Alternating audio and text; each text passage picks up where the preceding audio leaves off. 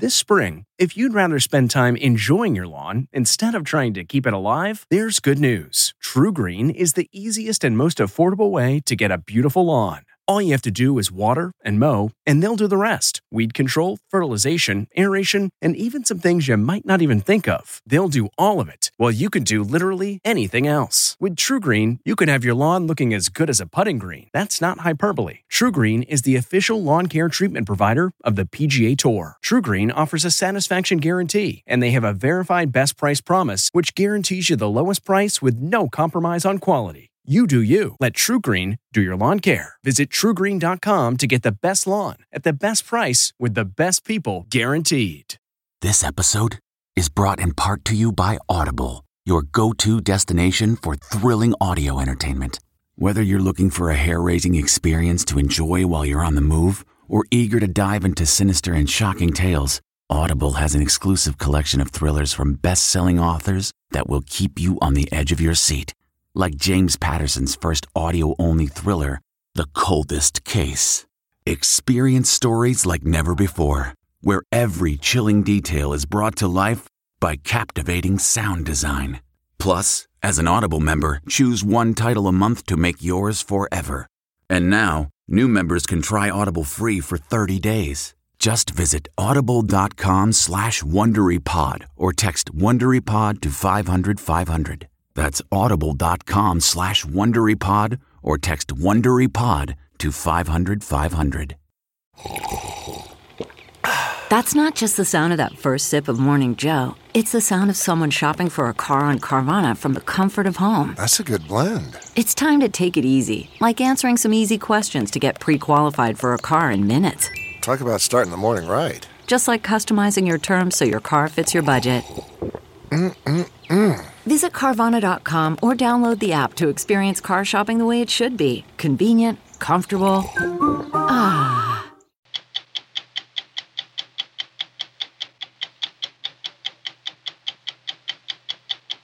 With midterm elections in just 2 days, America is in a very angry moment. Republicans attack Democrats, and Democrats return fire. Social media is a showcase of our anger, and it's everywhere, including America's schools. As a professor, what do you do? I just avoid controversial topics. Really? Yes. Isn't that what college is for? It used to be. This summer, buses largely paid for by the state of Texas and the city of El Paso started arriving in Manhattan, filled with thousands of Venezuelans who hoped to be granted asylum. But they were stepping into a city still struggling with COVID, crime, and an unstable economy, and an asylum system that's desperately backlogged and broken. Is this a Democratic failure, a Republican administration failure? It's both. When the sun rises on America, post next major crisis, the moneyed class will find comfort here. 60 Minutes was shown a decommissioned nuclear missile silo with 16,000-pound doors and luxury apartments buried deep underground. The end of the world as we know it, they'll feel fine sitting poolside. We're going rock climbing. Unless they'd prefer to go rock climbing. The survival condo has armed guards at the gate and a 5-year supply of stored food. I'm Leslie Stahl. I'm Bill Whitaker. I'm Anderson Cooper. I'm Sharon Alfonsi. I'm John Wertheim. I'm Scott Pelley. Those stories and more tonight on 60 Minutes.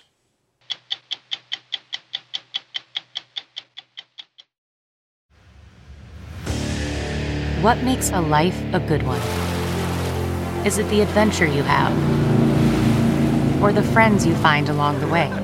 Maybe it's pursuing your passion while striving to protect, defend, and save what you believe in every single day. So, what makes a life a good one? In the Coast Guard, we think it's all of the above and more, but you'll have to find out for yourself. Visit gocoastguard.com to learn more. Worried about letting someone else pick out the perfect avocado for your perfect impress them on the third date guacamole? Well, good thing Instacart shoppers are as picky as you are. They find ripe avocados like it's their guac on the line. They are milk expiration date detectives. They bag eggs like the 12 precious pieces of cargo they are. So let Instacart shoppers overthink your groceries so that you can overthink what you'll wear on that third date. Download the Instacart app today to get free delivery on your first 3 orders, while supplies last. Minimum $10 per order. Additional terms apply. With midterm elections in just 2 days, America is in a very angry moment. Republicans attack Democrats, and Democrats return fire. Social media is a showcase of our anger. An analysis by the New York Times this fall found that online use of the phrase civil war has exploded. Now, leading voices in academia and tech are saying that rather than simply reflecting the polarization in society, platforms like Facebook and Twitter are helping to create it. 60 Minutes first met Tristan Harris in 2017. The co-founder of the Center for Humane Technology argued that social media platforms were addicting us to maximize profit. Now he's warning they are generating billions by making us angry. The more moral outrageous language you use, the more inflammatory language, contemptuous language, the more indignation you use, the more it will get shared. So we are being rewarded for being division entrepreneurs. The better you are at innovating a new way to be divisive, we will pay you in more likes, followers, and retweets. In his 2020 documentary, The Social Dilemma, Tristan Harris made the case that social media platforms have hijacked our attention. Now he cites a new study of Twitter showing that attacking political opponents is almost guaranteed to draw attention. Each individual term referring to your political outgroup increased the odds of that post being retweeted or reshared by 67%.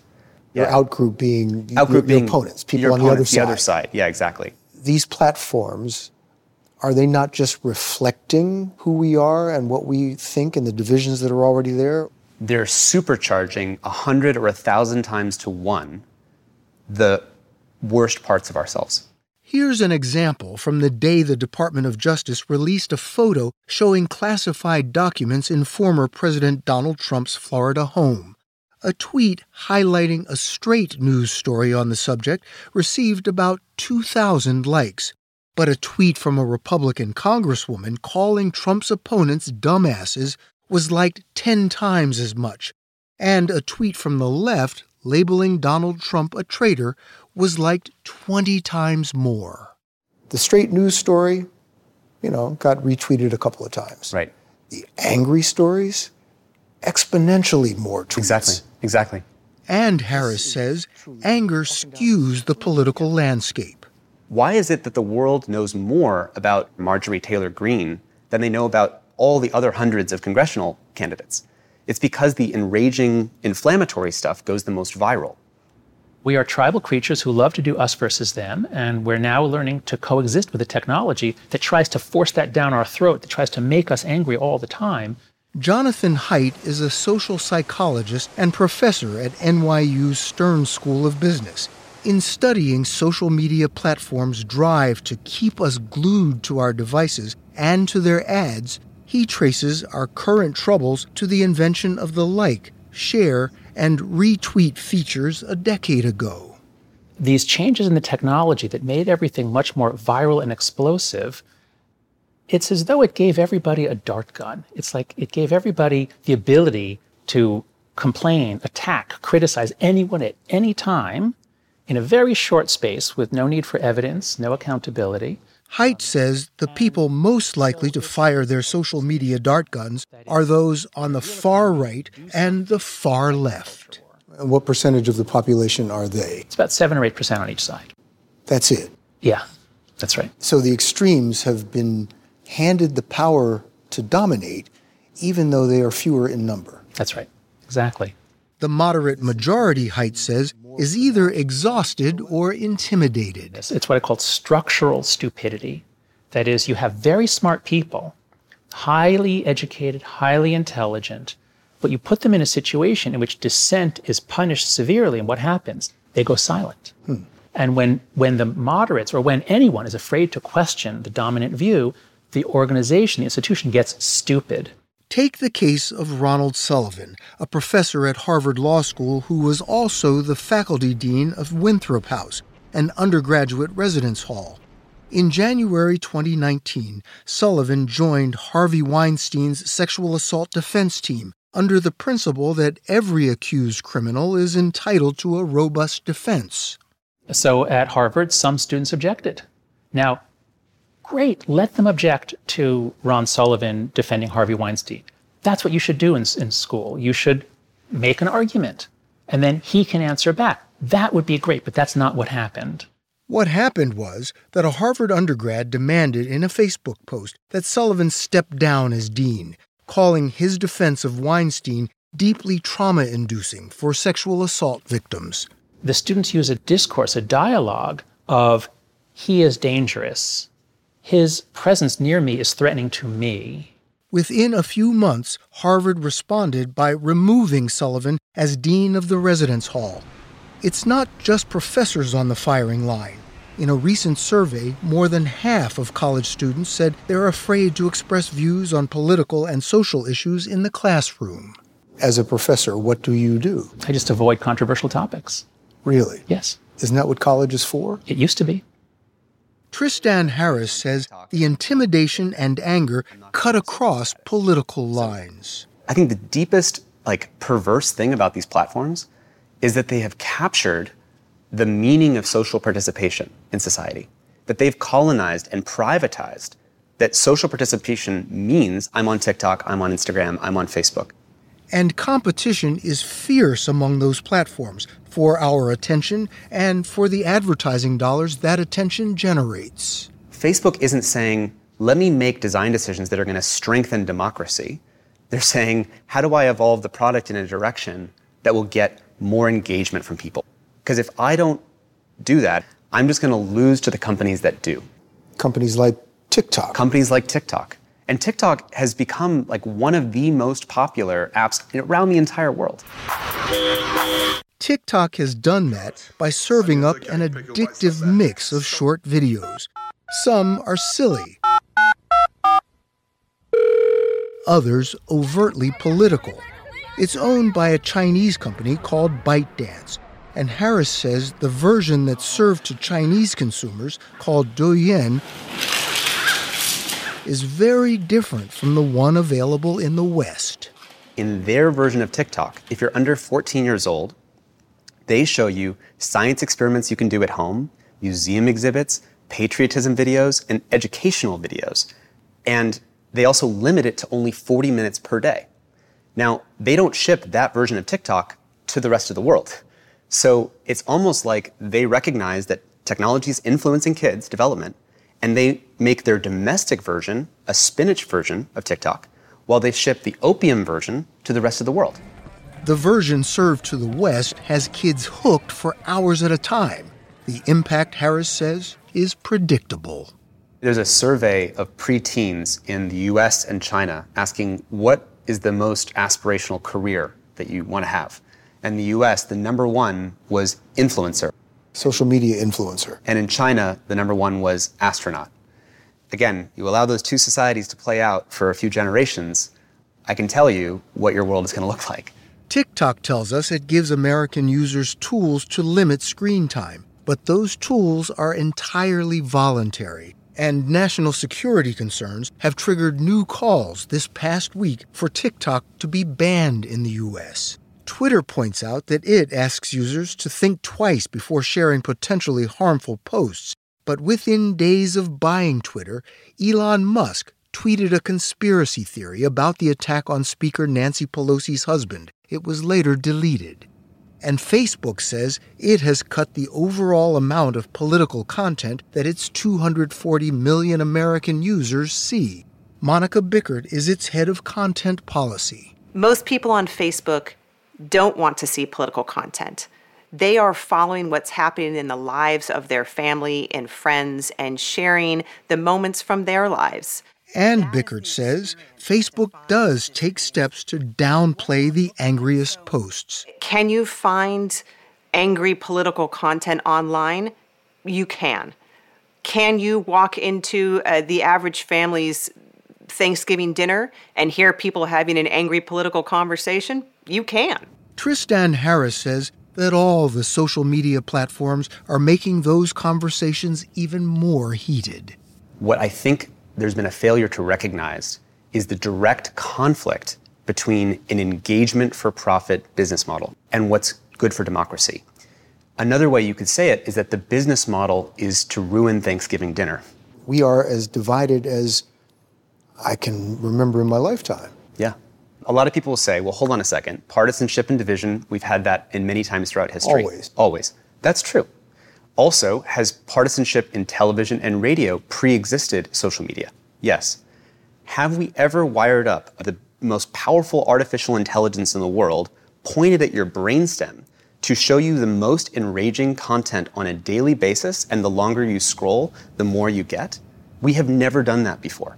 Facebook's Monica Bickert insists it's just wrong to blame it for America's anger. Also, if we look at who's becoming more polarized in the United States, the greatest increase is among people over the age of 65. And they are the least likely to be using social media. Many people watching us will say, well, I don't use social media. Why should I care about this? But we're all downstream from social media affecting television, affecting radio, affecting journalism. More and more of journalism is about covering the outrage exchange of what happened on Twitter. Harris believes the best path to reform would be stricter government regulation of social media platforms, or at least a requirement that they be more transparent. Now, Facebook will tell you that they're all about transparency now. That's not convincing. They publish reports that they define what the metrics are, and it's like grading your own homework. Harris has launched an online course which aims to give people working in tech the tools to push for reform from within. And what can an individual user do? Jonathan Haidt says simply refuse to be gladiators in the Colosseum of social media. You can't win a war on social media. Just don't engage. Don't engage in the public battles, because that's just feeding the beast. You don't mean disengage from the political process. You mean just disengage from these platforms? Yes. When public discourse was moved into the middle of the Roman Colosseum, I'm saying disengage from that. Walk out of the Colosseum and still be politically active. Tristan Harris says real change may have to be forced in court. I think we have to do with social media what happened with big tobacco. What stopped big tobacco was that the attorneys general in different states That's right. actually went after them. The attorneys general in big tobacco had an enormous role to play in litigating that there was harms to people and their families. Is that what it's going to take with I think that's what's going to take social with media social companies? Media. Yes. And we're seeing attorneys general move already one step in that direction. Attorneys general in at least 8 states are coordinating a nationwide investigation of social media platforms. We now know that there's all these harms in social media products designed for engagement. We've done it before. We did it with seatbelts. We've done it with big tobacco. We've taken lead out of gasoline. We have made these changes once we recognize that certain products were toxic for us. We can do it again. That's not just the sound of that first sip of Morning Joe. It's the sound of someone shopping for a car on Carvana from the comfort of home. That's a good blend. It's time to take it easy, like answering some easy questions to get pre-qualified for a car in minutes. Talk about starting the morning right. Just like customizing your terms so your car fits your budget. Visit Carvana.com or download the app to experience car shopping the way it should be. Convenient, comfortable. That's not just the sound of that first sip of Morning Joe. It's the sound of someone shopping for a car on Carvana from the comfort of home. That's a good blend. It's time to take it easy, like answering some easy questions to get pre-qualified for a car in minutes. Talk about starting the morning right. Just like customizing your terms so your car fits your budget. Visit Carvana.com or download the app to experience car shopping the way it should be. Convenient, comfortable. For months, buses from the U.S.-Mexico border carrying tens of thousands of men, women, and children from Central and South America have been arriving in New York, Chicago, and Washington, D.C. They were organized by the Republican governors of Texas and Arizona and the Democratic mayor of El Paso and paid for mostly by taxpayers. Greg Abbott, Texas's governor, said the buses would give liberal sanctuary cities a taste of what his state has had to deal with for years. Many of those coming to New York were Venezuelans, fleeing poverty, violence, and authoritarian rule, and hoping to apply for asylum. But the process can take years, and for much of that time, they aren't allowed to work. Caring for these new arrivals has been a big challenge, and it's drawn attention to a long-standing and bipartisan failure to fix the nation's broken asylum system. When the buses began arriving at New York City's Port Authority terminal from Texas without warning in August, city officials had to scramble. On some days, as many as 8 to 10 buses rolled in, filled with men and women carrying children, but no luggage. Last month, we met an engineer, a taxi driver, some college students, and construction workers. They were welcomed by Spanish-speaking volunteers from local nonprofit groups who gave them water and food and donated winter coats. Standing nearby, Lettuce Gomez was crying. She told volunteers she'd been separated from her husband and 18-year-old son by border officials in Texas. Her 7-year-old daughter was with her. To get to the U.S., like many Venezuelans, they'd made their way through 7 Latin American countries and a perilous stretch of jungle. It was very difficult because in the jungle we ran out of food and we ran out of water. And a child was shot. There were a lot of dead people. This is my first time emigrating, and I did not know humans were capable of so much evil. How were you treated when you crossed the border in the U.S.?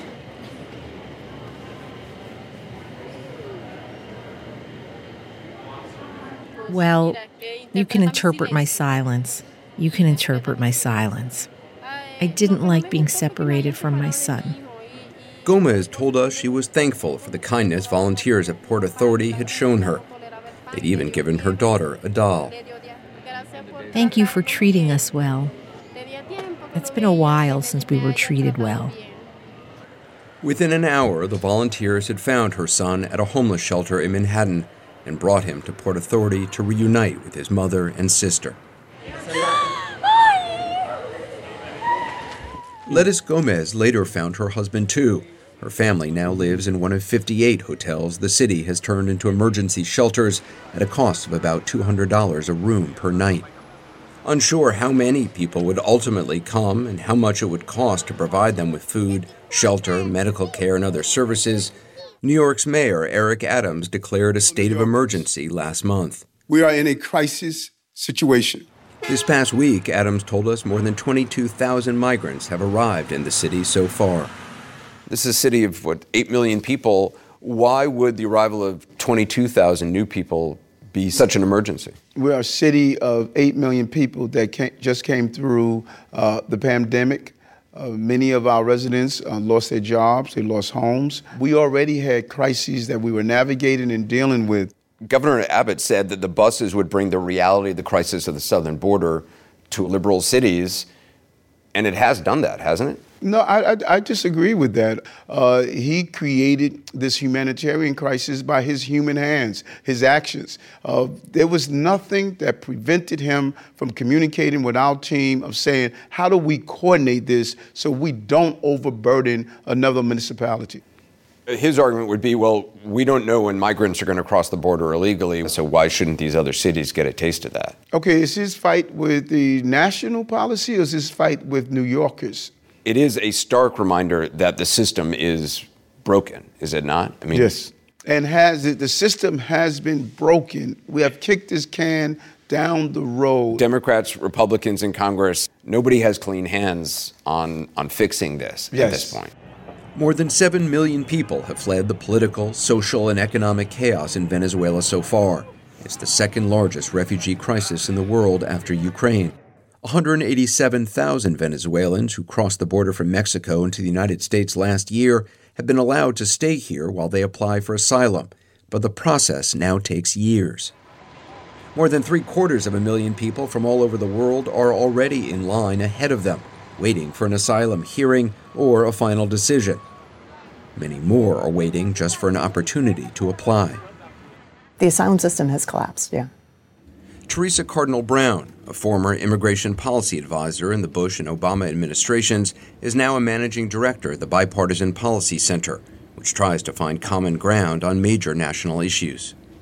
There are, millions of people arriving to our southern border who are trying to seek protection, trying to avail themselves of our laws. And we just don't have the personnel, the resources, the infrastructure, or the right processes to manage what's happening there well right now. Do you have a sense of how long it is? Somebody who's arriving just now at the Port Authority bus terminal in New York, how long it's going to be before they actually have an asylum hearing? On average, people who are not detained by Immigration and Customs Enforcement might wait 3 to 5 years. 3 to 5 years. Are they allowed to work during that time? No. Once you've formally filed your asylum claim in immigration court, 180 days later, then you can apply for work authorization. So it could be, 4 years, 4.5 years before you can ask for work authorization. In the meantime, Brown says asylum seekers find themselves in limbo. They're here, but they can't legally work. We don't come here to be a burden to this country. I come to work and push ahead. Edward and Maria, who met in college in Venezuela, asked us not to use their last names out of concern for their relatives back home. It took them 6 weeks this summer to get to the United States with their 9-year-old son and 1-year-old daughter. They're now living in a hotel in the Bronx that was turned into an emergency shelter. But without work permits, they're struggling. I found a job at a supermarket. I worked for 3 days, and he didn't pay me. Nothing. I lost my time. You got taken advantage of.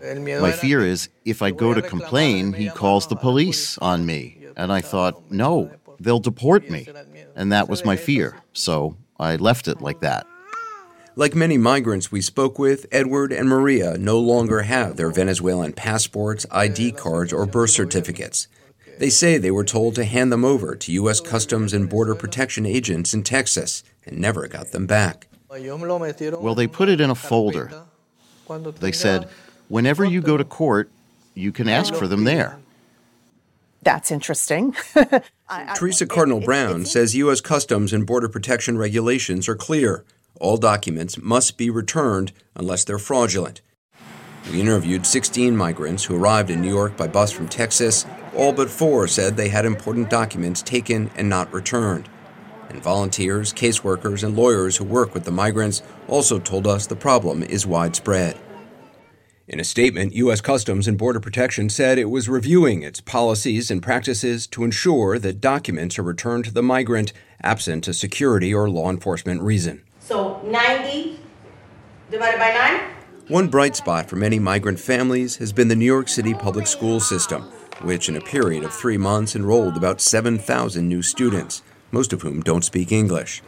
10-year-old Cesar Romborges now goes to PS 145 in Manhattan. His family made the long journey from Venezuela to Mexico and then crossed the treacherous Rio Grande River into Texas. Do you remember what it was like coming here? Was it scary? Yes, he says. What was scary? When my mom almost drowned in a river. And you saw that happen? Yes. Rustam, what are some of the things that go into different bins? The principal at PS 145, Natalia Russo, says she's been doing her best to help Cesar and the other new students adjust. She does some students' laundry at her home and has made sure they have school uniforms, supplies, and help getting into after-school programs. So what do you say to other families who see what's being done for My answer these new to kids? that is that this is a humanitarian crisis. These folks don't speak the language. They're not part of this culture yet, because we just want the children to feel safe, not only physically, but emotionally. We'll do whatever it takes. Cesar and other children of asylum seekers will likely be fluent in English by the time their parents have their asylum cases ruled on by a judge. And if they fail to make their case, they and their kids could face deportation. How tough is it to make a case that you should get asylum? It's very tough. It's very tough. The legal requirement is that you have to have been persecuted or have a well-founded fear of persecution. So if somebody says, look, I'm coming here because I want a better life for my children. That doesn't qualify for asylum. So most of the people who are showing up at the Port Authority bus terminal saying that they want to seek asylum when they can get in front of a judge, most of them will not actually be granted asylum. I can't say that for sure. What I can say is that overall asylum rates are about 30%. Venezuelans tend to have a much higher asylum rate because of what's happening in Venezuela. In the past few weeks, the number of buses from the border arriving in New York has decreased significantly. That's because the Biden administration announced it was creating a legal pathway for 24,000 Venezuelan asylum seekers to enter the U.S. if they had sponsors. But it also began expelling Venezuelans to Mexico if they'd crossed the border illegally. They basically went back to a policy that was put in place by the Trump administration, which allows for Venezuelans to be sent back to Mexico and not apply for asylum here in the United States. I think that the national politics is well over my head on determining what we're doing nationally. Do you think people who come to this country and want to seek asylum should be able to work while they're here waiting? Yes, I do. Doesn't that encourage more and more people just to come? No, I don't. I don't think it creates a problem. What we should be asking is, why is it taking so long? We should let people know right away, based on a preliminary review, you cannot get an asylum here in the country. And then those who are eligible and reach a minimum criteria, we could put it on a faster track. The Bipartisan Border Solutions Act introduced in Congress would make that possible by adding more immigration judges and asylum officers and building 4 new processing centers along the southern border where the government could determine whether migrants have a credible fear of persecution before they're allowed to stay in the U.S. Teresa Cardinal Brown, the former policy advisor in 2 administrations, says she'd like to believe Congress will finally do something to fix the problem, but she's skeptical. For 30 years, they haven't passed really any substantive change to any of our immigration laws. Is this a Democratic failure, a Republican administration failure? It's both. At some point, they've got to decide that fixing it is better and necessary, more so than using it to try to win the next election.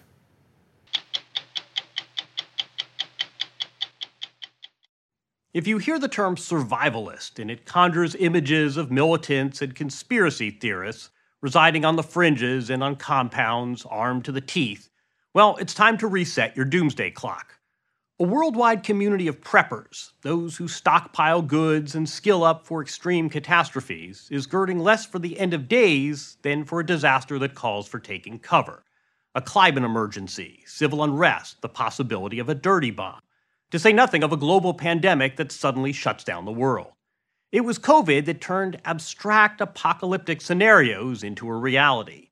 Modern preppers come at it from all angles and for all kinds of reasons. We went high and low talking to a few of the millions of Americans who have joined the movement. We're literally going over the edge of the mountain right now. Bradley Garrett led our crew down a narrow trail near his home in Big Bear Lake, California. When I moved here, one of my first off-road adventures was to figure out how to get off this mountain without using the highway. And that's what we're doing right now. Where are we going? 10 miles an hour? 9. A former university professor, Garrett wrote a book 2 years ago about prepping, then became a convert himself. Our country doesn't have the infrastructure anymore to be able to deal with emergencies in a meaningful way. Behind the wheel of his hybrid 4x4, he off-roads not for kicks, but to practice what preppers call bugging out, getting out of Dodge in the event of disaster, steering clear of the masses. We'll take these roads and make sure that, they're not washed out and we can still use them. Yeah, just give it a dry run. Give it a dry run, yeah. Test running an escape route to the Mojave Desert sounds like overkill, until it doesn't. Consider this. Days before our interview with Garrett, a wildfire forced him to put his bug-out plan into action. And it climbed the ridge. Literally right behind us. Literally to right here. My neighbor came and knocked on my door, and he said, I think it's time to evacuate. There were helicopters pulling water from the lake and dumping it on the fire, and we decided to go. So we packed up the dogs and the guinea pigs, and we were out the door. How long did it take you to pack? 30 minutes. So that fire is just a couple miles from our cabin. The wildfire burned more than 1,000 acres, but didn't reach Garrett's cabin. We're packing up to leave.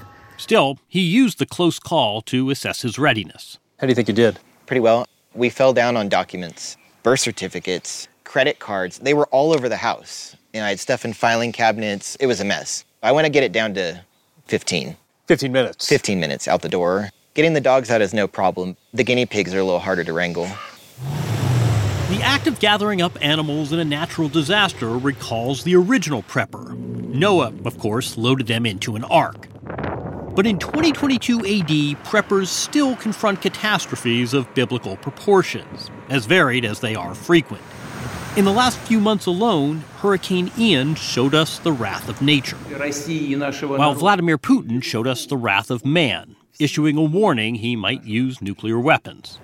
If and when disaster strikes, FEMA, the overburdened federal agency charged with leading the responses, has warned Americans they should be ready to go it alone for several days. John Ramey is prepared to go it alone for 2 years. Ramey started his career in Silicon Valley and was an innovation advisor to the Obama administration. From his home in Colorado, he publishes a roundup of threats and how to prep for them, best practices and bug-out bag checklists. His website, The Prepared, is a leading voice for the measured segment of this growing community. We think about 15 million Americans are actively prepping right now. In terms of percentage of households, we are at or about to cross 10% of all households. And just a few years ago, that was 2% or 3%. What happened to trigger this? More and more people over the last decade that have accepted the reality of climate change and how that impacts the disasters and things that we go through almost every day now. What's happened with our economy since the global financial crisis? What's happened with political discourse and institutional failures? Broadly speaking, more and more people realizing that they are their own first responder. This is a bug-out bag. Part of Ramey's work entails reviewing the glut of supplies on the multi-billion-dollar prepping market.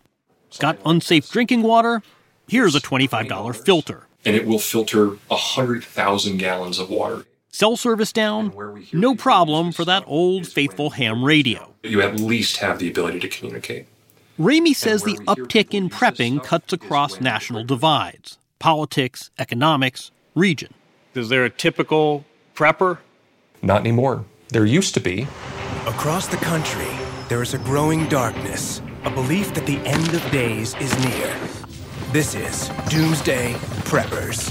In the past, the reality TV shows that would cover preppers, they'd find someone who had the most extreme fantastical concern, like fascist alien zombies arriving on an asteroid. That is so night and day from where we're at now. In the foothills of Tennessee's Smoky Mountains, we met Heidi Keller in her vegetable garden. A restaurant supply company worker by day, she lives alone and calls herself a homestead prepper, ready to hunker down or bug in a crisis. You can put raw meat in here. She recently acquired the hottest item for preppers, a freeze dryer. That's a pound of ground beef. This is where I keep all of my canned goods. Inside her pantry, Keller has canned, freeze-dried, and stored enough food to get by for a year without leaving her property. Chicken, meat, roast beef. And it doubles as protection from surging food prices. After fires spread through nearby Gatlinburg during a 2016 drought, Keller says she wanted a backup. When the fires came, it made me rethink, oh my gosh, I can't have everything in my house because if something does happen and there is a fire and my house burns, it can't be all in one location. So the long-term storage things I have someplace else. Where is that? In a secure location. It's not here. Fort Knox? No. How far from here? Not far, within 5 miles. You give us more hints? Why would I do that? You know, I'm not. Grab one. As a rule, preppers don't like to reveal too much. You might say they also have trust issues with the country's infrastructure and the ability of its institutions to deliver in a crisis. If there's some kind of catastrophe, to what extent do you trust the government? I'm not going to down the government. I mean, they do the best that they can, but pretty much the government's not going to take care of you, not because they may not want to, but because there's too much going on. That's common sense. You're prepared to go it alone? You have to be, to some degree. My biggest concern, for 2 years, it took me to get a wood stove. I didn't have that, and I'm all electric, so I was not prepared. And Finally, when I got it, it was like, phew, finally, I feel more comfortable now. I'm okay. If all it takes is a wood stove for Heidi Keller to feel comfortable, when the sun rises on post-apocalyptic America, the moneyed class will find comfort here. We drove to the belly of the country, central Kansas, flat as a countertop, hemmed by soybean and cornfields. Who'd you actually buy this from? Where we met Larry Hall, a former defense contractor turned, shall we say, niche property developer. In 2008, he paid $300,000 for this decommissioned nuclear missile silo. He and investors put in $22 million to refashion it as a luxury bunker, the Survival Condo. Considerable thickness for door to a residence. Inside the 16,000-pound doors, an apartment building. We're going to get down to 14. Except this one is jammed 15 stories into the ground. Gel burning fireplace over There's here. room for 75 people. All but 3 of the 14 private units have been sold. This 3-bedroom, with TV screens posing as windows, goes for $2.4 million. Cash. Who are your clients? These are all self-made people. We don't have any lottery winners or old money. We have retired doctors, professional people. Do they share a particular ideology? No, they don't. I know that there's independents, and I know there's Democrats and Republicans. You got the whole mix here. But what they have in common is they all want to have a safe place for their family. We've got a 75-foot-long saltwater pool. The end of the world as we know it? They'll feel fine sitting poolside. We got our rock climbing wall. Unless they'd prefer to go rock climbing. No one was living here full-time when we visited, but Hall says the place was hopping at the onset of the pandemic. The owners, for the first time ever, all came here at the same time. All of them. So 19 kids were here. It's the buy-in. Hall's sales pitch reduces to 3 words: peace of mind. This is just the common area. And with dozens of strangers holed up together in a crisis, here's our bar. He hired a psychologist to consult on design, to avoid a subterranean version of Lord of the Flies. I did notice what looked like a jail cell. We do have a jail cell. That's because we also have a bar and a lounge. And if you have a bad day or you drink too much, you might get an adult timeout. 5 different power sources keep it all humming. There's a 5-year supply of stored food and hydroponics to grow more. The Survival Condo also employs doormen, that is, armed guards at the gate. To what extent are you worried this place could be overrun during an actual crisis? This place was engineered to withstand a 20-kiloton nuclear warhead detonated within a half mile. You know, you can rant and rave and throw smoke bombs and Molotov cocktails, and you're going to scratch my paint. Hall is converting another silo half an hour away. Most bunkers worldwide are not fortified luxuries. We get a vivid demonstration of their practicality as Ukrainians take cover. In Australia, this man made news when he emerged unscathed from his backyard bunker after a deadly bushfire. Here in the U.S., one personal bunker manufacturer told us he takes a new order every other day. What do you make of the spike in bunker sales? The vast majority of people should never get to the point of having a bunker. And in fact, I really dislike the bunker narratives because it takes away from the conversation that we should be having, which is how do we make our existing homes and our existing communities more resilient, rather than, and I'm going to quit society and go live in a decommissioned missile silo. You say you would never build a bunker. Why not? You can only stockpile so much in your bunker.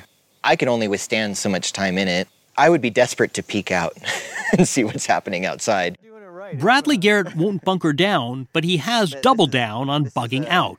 He keeps a second truck, this 1972 GMC, in his yard in case the lights go out for good, taking out electronics and turning his hybrid escape vehicle into the equivalent of an expensive brick. The specter of massive power grid failure, the result of a nuclear attack or solar storm, preoccupies many preppers.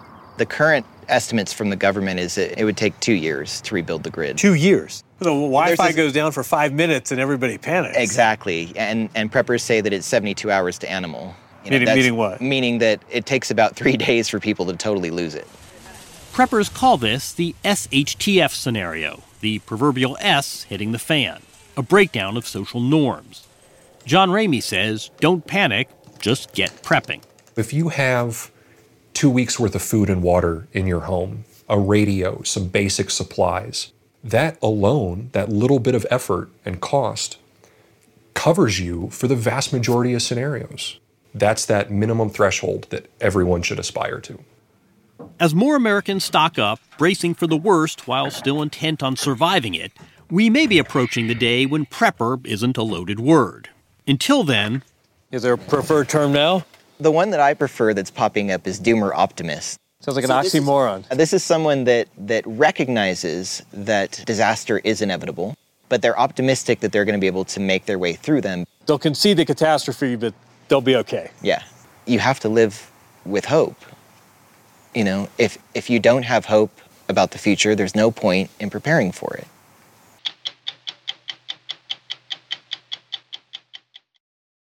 CarMax is putting peace of mind back in car shopping by putting you in the driver's seat to find a ride that's right for you. Because at CarMax, we believe you shouldn't just settle for a car. You should love your car. That's why every car we sell is CarMax certified quality, so you can be sure with upfront pricing that's the same for every customer. So don't settle. Find love at first drive and start shopping now at CarMax.com. CarMax, the way car buying should be.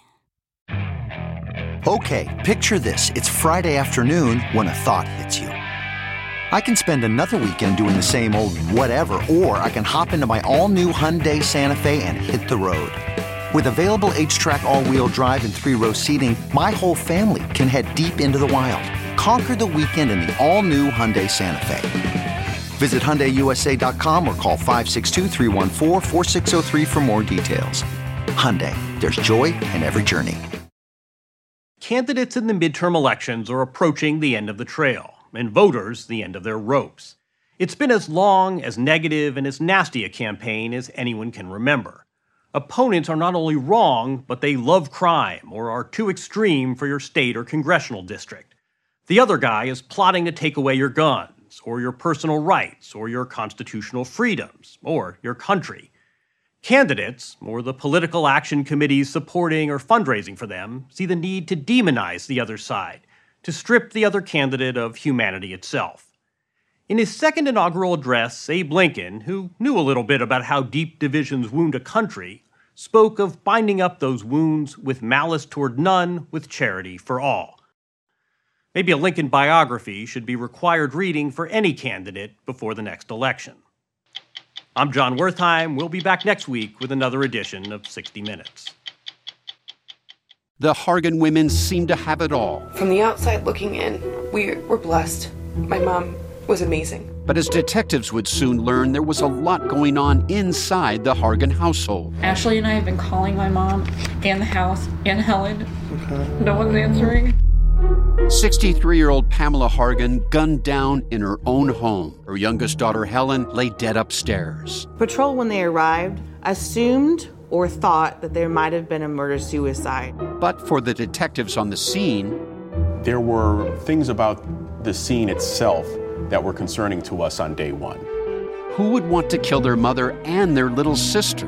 There is no boogeyman here. It is exactly who we think it is. I'm Peter Van Sant from 48 Hours. This is Blood is Thicker, the Hargan Family Killings. Listen to Blood is Thicker, the Hargan Family Killings, wherever you get your podcasts. Are you a fan of 60 Minutes? You can represent the most watched series on television with shirts, sweatshirts, mugs, and more at ParamountShop.com. You can take 20% off with code MINUTES20. That's 20% off at checkout on all 60 Minutes products with code MINUTES20 at ParamountShop.com. It was the biggest scandal in pop music. The stars of Milli Vanilli, the Grammy-winning multi-platinum R&B phenomenon, were exposed as frauds. But none of this was their idea. So whose idea was it? Enter German music producer Frank Farian. He saw the success of acts like Michael Jackson and Prince, and he wanted in, no matter the cost. So he devised the perfect pop heist. Two once-in-a-lifetime talents who were charismatic, full of sex appeal, and phenomenal dancers. The only problem? They couldn't sing. But Frank knew just how to fix that. Wondery's new podcast, Blame It on the Fame, dives into one of pop music's greatest controversies and takes a never-before-heard look at the exploitation of two young Black artists. Milli Vanilli set the world on fire, but when the truth came out, Rob and Fab were the only ones who got burned. Looking back now, it's hard not to wonder, why did everyone blame them and not the man pulling the strings? Follow Blame It on the Fame, Milli Vanilli, on the Wondery app or wherever you get your podcasts. You can binge all episodes of Blame It on the Fame early and ad-free right now by joining Wondery Plus.